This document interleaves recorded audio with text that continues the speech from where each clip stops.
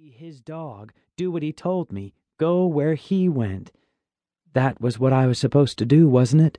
Stay with the person? I was pretty sure that was true.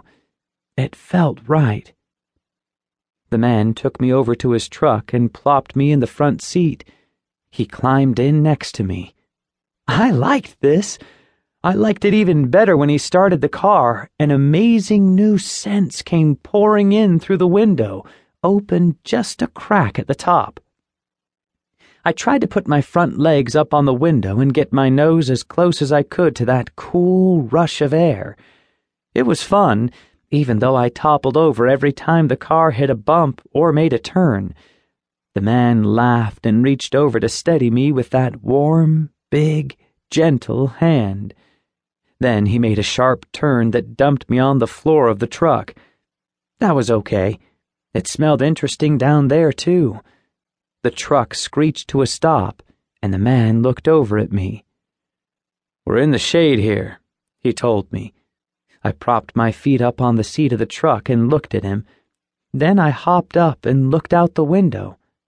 We were next to a building with several doors. The man nodded at one of the doors, next to a dark window. "I'll only be a few minutes," he told me, rolling up the windows.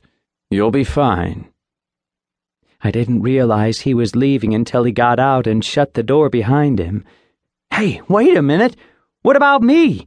Wasn't I his dog now? Wasn't I supposed to go wherever he did? I watched the man go inside the building, and then I plopped myself down on the seat to wait. I found a cloth strap and chewed on it for a while, but it wasn't very tasty. Bored, I settled down for a nap. The sun had shifted and was now coming in through the window, nice and warm on my back. When I awoke, the sun was more than warm. It was hot. The air in the truck was damp and tasted stale. I started panting. Then I started whimpering. I put my paws up on the window so I could see if the man was coming back. No sign of him, and the glass in the window was hot enough to burn against my paws. I dropped back down to the seat, pacing back and forth. The panting wasn't doing much good. I wasn't getting any cooler. Everything inside the car seemed to be getting blurry and fuzzy around the edges. I lay down on the seat, thinking of the bowls of water the man used to bring us, of the puddle on the dirt track, of cool, fresh smells on the breeze. My tongue was hanging out until it touched the cloth seat, but each gulp of hot air inside my mouth only made things worse. My whole body began to tremble. I couldn't get up to peer out of the window again. All I could do was lift my eyes to the glass. There was a face staring in. I couldn't see it clearly, and I couldn't smell it at all. But surely it was the man. He would open a door. He would get me out. The face vanished. I slumped with disappointment, feeling so heavy that it seemed I could sink into the soft cloth of the seat. My paws were starting to twitch all by themselves. Then there was a stupendous crash. The whole truck rocked on its wheels. A stone bounced into the seat next to me, and clear, shiny pebbles scattered over my back.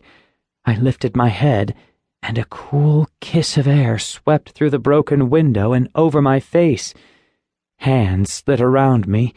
They were not the hands of the man.